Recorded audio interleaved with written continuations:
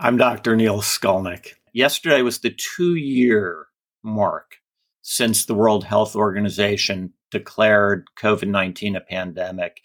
And for almost every other week during the last 2 years, Lena Wen and I have had the privilege of coming on here and talking with all of you out there. And with that as introduction, Lena. Thank you, Neil. In the first part of this program, Lena's going to discuss and provide perspective on the state of the pandemic, the new CDC metrics for masking, and an update on vaccinations. We'll then have time for Q&A. And I said reflection. In the second part of the program, I've invited two of our residents who now we've all gone through residency training at some point. But imagine going through residency when almost your whole residency has been during COVID. And I've invited two of our residents to come on and talk about their experience doing residency during the COVID pandemic. Before we go into our regular content, though, 3 quick slides. 1, to level set as we usually do. Here we see the slide of the current rates, and we see that the rates of cases have continued to decrease dramatically week by week over the last 6 weeks. The number of patients hospitalized, the number of deaths of course lagging, still remaining high, have continued to decrease. That is fantastic. And that has allowed an opening up and a change in the CDC's guidance that Lena is going to talk about. The next slide, though, reminds us that fundamentals are always important, and they remain so. On one side, we see daily cases. On the other side, we see deaths. The upper one is for unvaccinated individuals, lower is for vaccinated. You see this enormous difference between vaccinated and unvaccinated people in case rates, but even more so with regard to severe disease, hospitalization, ICU admissions, and death rate. And that is the dramatic slide here. And it's put here as a reminder to us that our work is not yet done. There's a large part of the population that is not fully vaccinated. And more, this is not going to be people who are running in for vaccines. It's not going to be the public health messaging. It's going to be up to you and I as individual clinicians talking to our individual patients who trust us about getting that vaccine, because that's truly the only way long-term that we'll all be safe and that our patients will be safe. And the third slide I want to share is from the UK. We could see similar slides from the Netherlands and from a number of European countries. And the concern here is the edge of this graph, that we're beginning to see an uptick again in COVID cases. I'm not going to say anything more than that, other than to say that reinforces the need for continued vigilance and continued emphasis on vaccination. With that as introduction, Lena, let me hand the floor to you. Thank you, Neil. I want to emphasize what you just mentioned about where we are in the pandemic. We've always started our broadcast in this way about what is the state of the pandemic. And I would say overall, it is much improved. We went through this horrific Omicron blizzard that really was devastating, even though Omicron is a mild variant, because so many more people became infected. Our hospitals were once again strained, overwhelmed, and we saw a large spike in the number of people who died.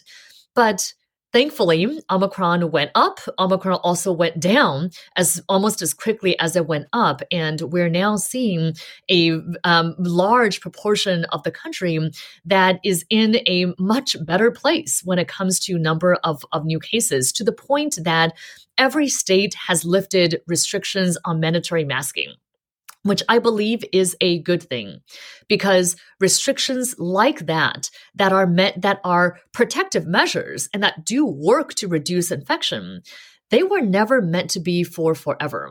In fact, that is what we said at the beginning when these protective measures were issued, that they were meant to be issued during a state of emergency.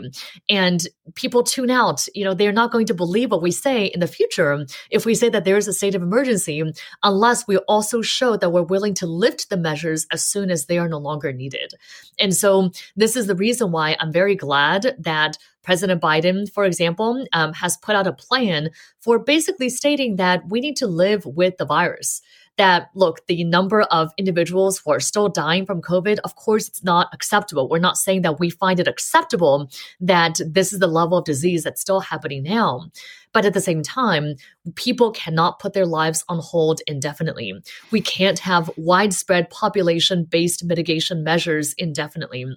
And I think I have been writing about this and talking about this with NACE for months now, that as soon as the state of emergency no longer needs to exist, people should try to go back to their pre-pandemic lives while also we prepare for what's ahead. Meaning that there could very well be new variants that arise. Already there is this stealth Omicron variant, BA2, that is now 8% of all new cases here in the US, according to the CDC. This new variant, thankfully, appears to still respond to the vaccines that we have, so there's no immune escape. But could there be a variant that arises in the future that's more virulent and cause more severe disease, that may even spread more easily and may evade the protection of existing immunity? That could happen, and we need to plan for that. But I also think it's important for us to try to move on while we can. Now, there's been criticism, of course, of this approach, specifically for the 7 million people in America who are immunocompromised, who are saying they can't let down their guard. Or what about individuals who are elderly with chronic medical conditions who are still more likely, even if they're vaccinated, to end up in the hospital than someone who is otherwise healthy simply because of underlying medical conditions? And so I would say for these individuals, this is why it's so important for us to continue to have widespread accessible testing and critically better treatments, because we need to be able to turn COVID from something that is a potentially fatal disease into something that's manageable. And we can do that through vaccination, because vaccines dramatically reduce the likelihood of severe disease.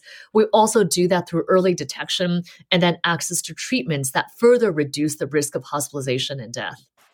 All this said, we are now coming to the terrible landmark of 1 million deaths due to COVID in the US. And so even as we are celebrating entry into a new phase of the pandemic, I think it remains a reminder to us that this is not over and that we can't normalize this level of death, that we still have to do what we need to when it comes to, as Neil was saying, incentivize vaccination and also improving treatments and access to testing and treatments too.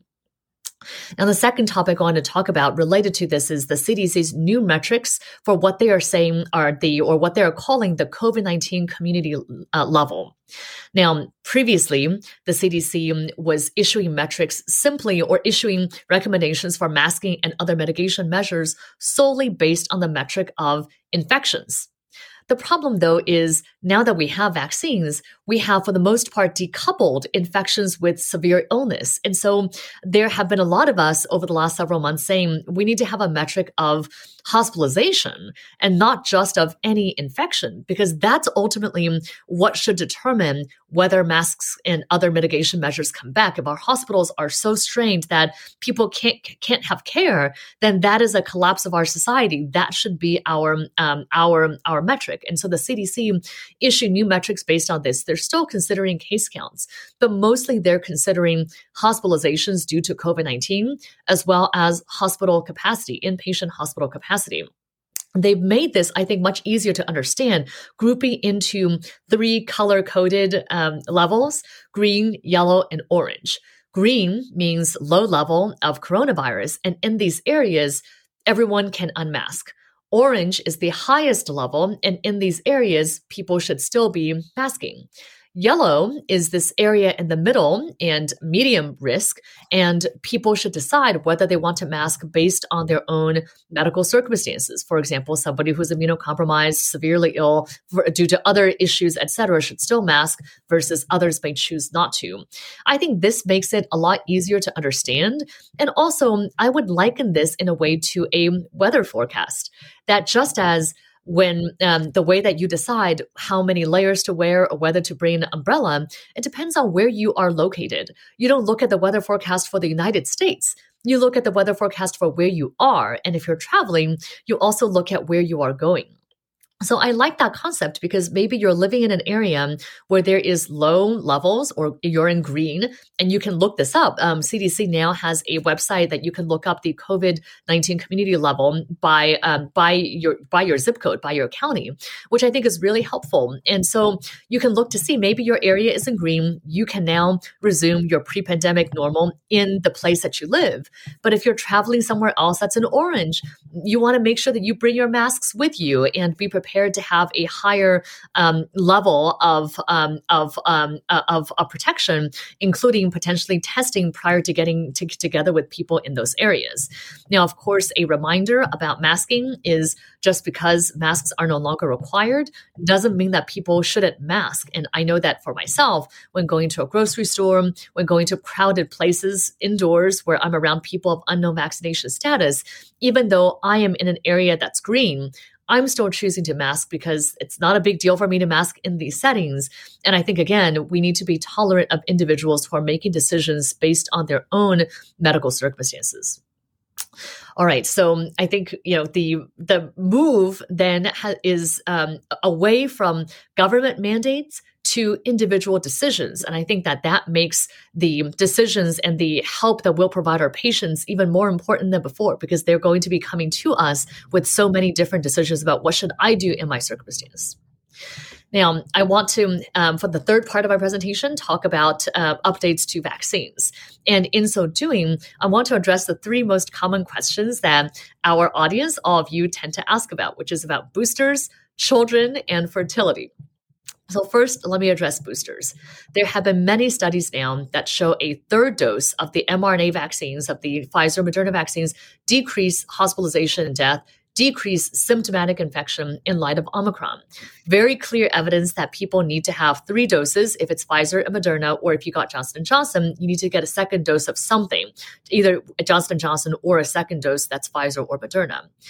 Also good news, because people often ask, well, what about, do we need to have a 4th dose? So people who are immunocompromised should get that 4th dose according to the CDC. But people who are not don't need to get a 4th dose at this time. And that's because there have been a number of studies that show that 3 doses seem to stimulate a wide array of protection. A study in the journal Cell found that T cells are likely long-lived after 3 doses. Also, a paper in Nature found that B cells that produce antibodies continue to mature even 6 months after vaccination. So people who are immunocompromised get your 4th dose. Everybody else get your 3rd dose. There's no recommendation for a 4th dose at this time. It may be needed in the future, but not probably this spring, and I would wager probably not this summer. Also, if you have recovered from COVID, for example, if you had 2 doses and then recovered and then you got Omicron, recovered from that, likely the 2 doses plus an infection is very robust, and you do not need a 3rd booster dose on top of that. All right, what about children? There have been some studies recently that have looked at the protection of children for symptomatic infection after 2 doses. And they found that the 2 doses don't seem to be that effective against symptomatic infection, but are effective against severe illness. Now, we get this question a lot about, well, why should children even get vaccinated? The reason is more than 1,500 children have died during this pandemic here in the U.S. Many of these children are individuals who were previously healthy. And so, yes, it is true that kids tend to become much less ill than adults, and that the number of children who become severely ill compared to adults is much lower. However, if there's a chance of us reducing something that is the low probability, but of something awful, we would want to do that. And so the recommendation remains that children 5 and older for whom the vaccine is authorized should be getting vaccinated at this time. Younger children the vaccine is being tested in these kids. The latest update is that we'll hear sometime in April for these younger kids, 6 months to 4 years old. A 3-dose vaccine is being tested, and we will have more information about that, hopefully for our next COVID update. Last topic is about fertility. We get asked about this every time. What about pregnant women? What about the impact on families that are choosing to become pregnant? There was a large study funded by the NIH of more than 2,000 couples looking to become pregnant that found no impact on fertility for those who got the vaccine. But interestingly, they did actually find a temporary effect on fertility for males who were infected by COVID. That for at least a short period of time, those males who were recently infected had a lower chance of conceiving. There have been now also a slew of studies that have shown that COVID during pregnancy is very dangerous, that there is a higher risk of stillbirth, a higher risk of preterm labor, a higher risk of intubation and being in the ICU, a higher risk of miscarriage during pregnancy for people who got COVID during pregnancy. On the other hand, the vaccine is safe in pregnancy and effective, and also appears to give some antibody protection conveyed to the newborn through breast milk and across the placenta. So for all these reasons, we highly recommend for individuals looking to become pregnant or pregnant women to get vaccinated.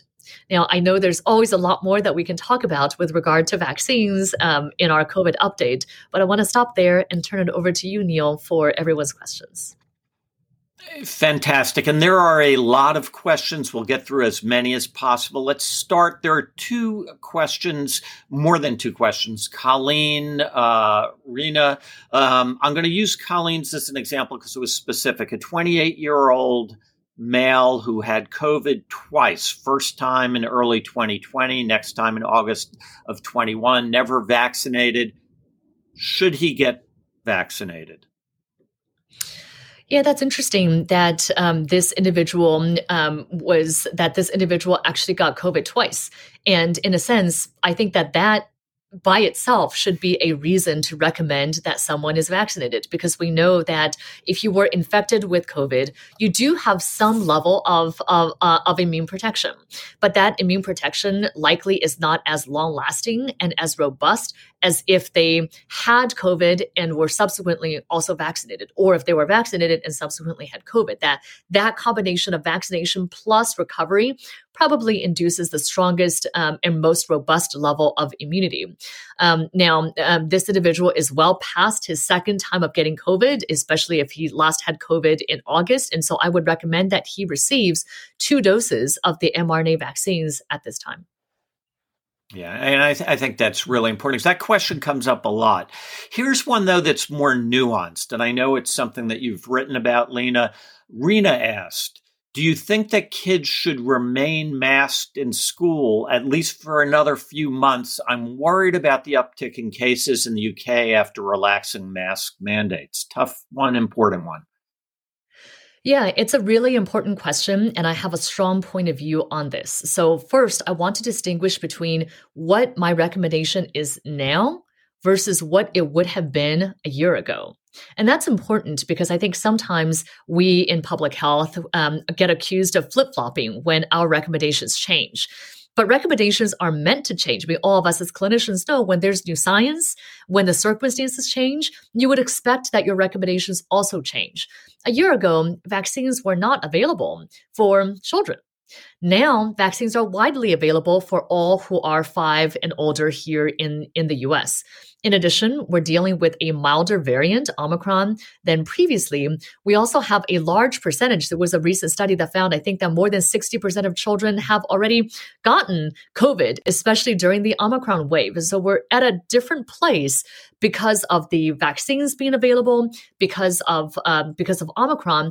Also, we now know about the impact of one-way masking, that individuals who choose to wear a mask, an N95, K95, or KF94, so a high-quality mask, that protects them very well, even if others around them are not masking. In the light of all of this, Plus, the fact that COVID levels across the country are dramatically falling to the point that the CDC says that only 8% of the US population right now is still in that orange category, meaning 92% of the country are living in areas where the CDC is not recommending masks. I think it is fine for mask mandates in schools to be lifted at this point.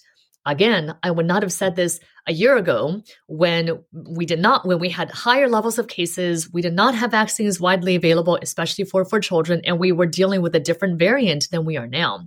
But given the place that we're at, it's important for us to constantly measure or constantly think about the protective measures that we put into place, weighing the risks and benefits, understanding that it is both true that masks reduce the risk of infection and that they need to come to an end at some point. And I think we are at that point that the scale has tipped. And I would just tell you, even as the mom of 2 kids under the age of 5 who have not yet been vaccinated, I am fine with my 4-year-old unmasking in preschool. And that's because the level of COVID in our community is relatively low and because of Omicron as the dominant variant here.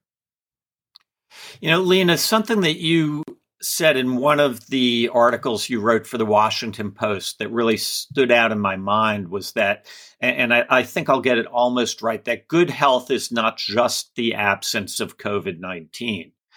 And I think that we're moving in a way to recognize that this issue that you and I have talked about often about nuance, and that it's not the same for everyone, and that a child masking and not learning how to read another child's face has very real consequences. So that as we move toward an era where more people are vaccinated and hopefully a variant that continues as variants go to be not as virulent, not as threatening, the importance of other health issues become magnified, and it's not just all about COVID-19. I want to throw out another practical question that Helen raised, and I'll read from Helen's comment. Do fully vaccinated, boosted clinicians, especially in the ICU, still need to wear complete coverage, PAPR masks when taking care of COVID-positive patients? I mean, I believe so. And the reason is the level of virus that you would be dealing with in that kind of setting. We believe that viral load matters. And if you are exposed constantly to individuals who have high viral loads by virtue of them being in the ICU with COVID, then I think you want to take additional steps to protect people. Again, I think this is very different when we're talking about community levels. If the level of COVID in the community is really low, I don't think you need to have all the protective measure in the community. But in the work setting, if your level of COVID is still extremely high, I would continue to advise on having all those precautions when dealing with COVID patients. And I would strongly agree. And I think it's important to realize when we talk about vaccination and booster decreasing severe disease, there's still a lot of breakthrough cases. And knowing a number of healthcare providers who got COVID through their boosted state, it's not a wonderful experience. Again, it's not life-threatening, but I'm not sure any of us want to knowingly walk into a room and come out with needing a week off from work and feeling miserable, and also having the chance of, before we know we have it, spreading it to others. I go regularly to a nursing home environment, so I'm very careful that I wet mask there, and I don't want to be in the position of being the person to bring that into that environment. I think we have time for one more question before we move on to our second half, and then we'll still have time for additional questions. Lena, it looks like you might have spotted a question you particularly or that you're looking at, or I can ask one of the ones that I saw. You can feel free to ask questions. I was just scrolling through to look at all the things that you all write through, Great. But I don't have one in particular. Sure. Naomi asked a question about the effectiveness of molnupiravir, and I'll take that one just because it raises the issue of treatment. So I'll be as brief as I can. Molnupiravir is relegated to last line treatment, because while the initial data seemed promising, 50% efficacy, the rest of the trial was much less effective. So in total, it really only had less than 50% efficacy. The end of the trial had about 30% efficacy. It's relegated to last line treatment. Paxlovid would be first line antiviral that fortunately has begun to be more and more available. So I think that will continue to be the go-to medication. I'll just mention briefly, because it's a real issue as we move to a society where in general we're not masking, or patients who are immunocompromised still are vulnerable. And for them, masking remains important, but also we can remember to let our immunocompromised patients know that an antibody, a long-term antibody that lasts 6 to 12 months is available, Evusheld, and to let their either oncologist know, their transplant physician know that they are likely eligible. And that can be just an experience-changing protection, because it decreases by over 70% the likelihood of getting COVID and needing to be hospitalized for that group. So to our audience, have a great rest of your weekend. Thanks for spending a Saturday with NACE. Everyone here at NACE does their best to get the best faculty, to give you the best CME. Have a good, enjoyable, safe rest of your weekend. Thank you.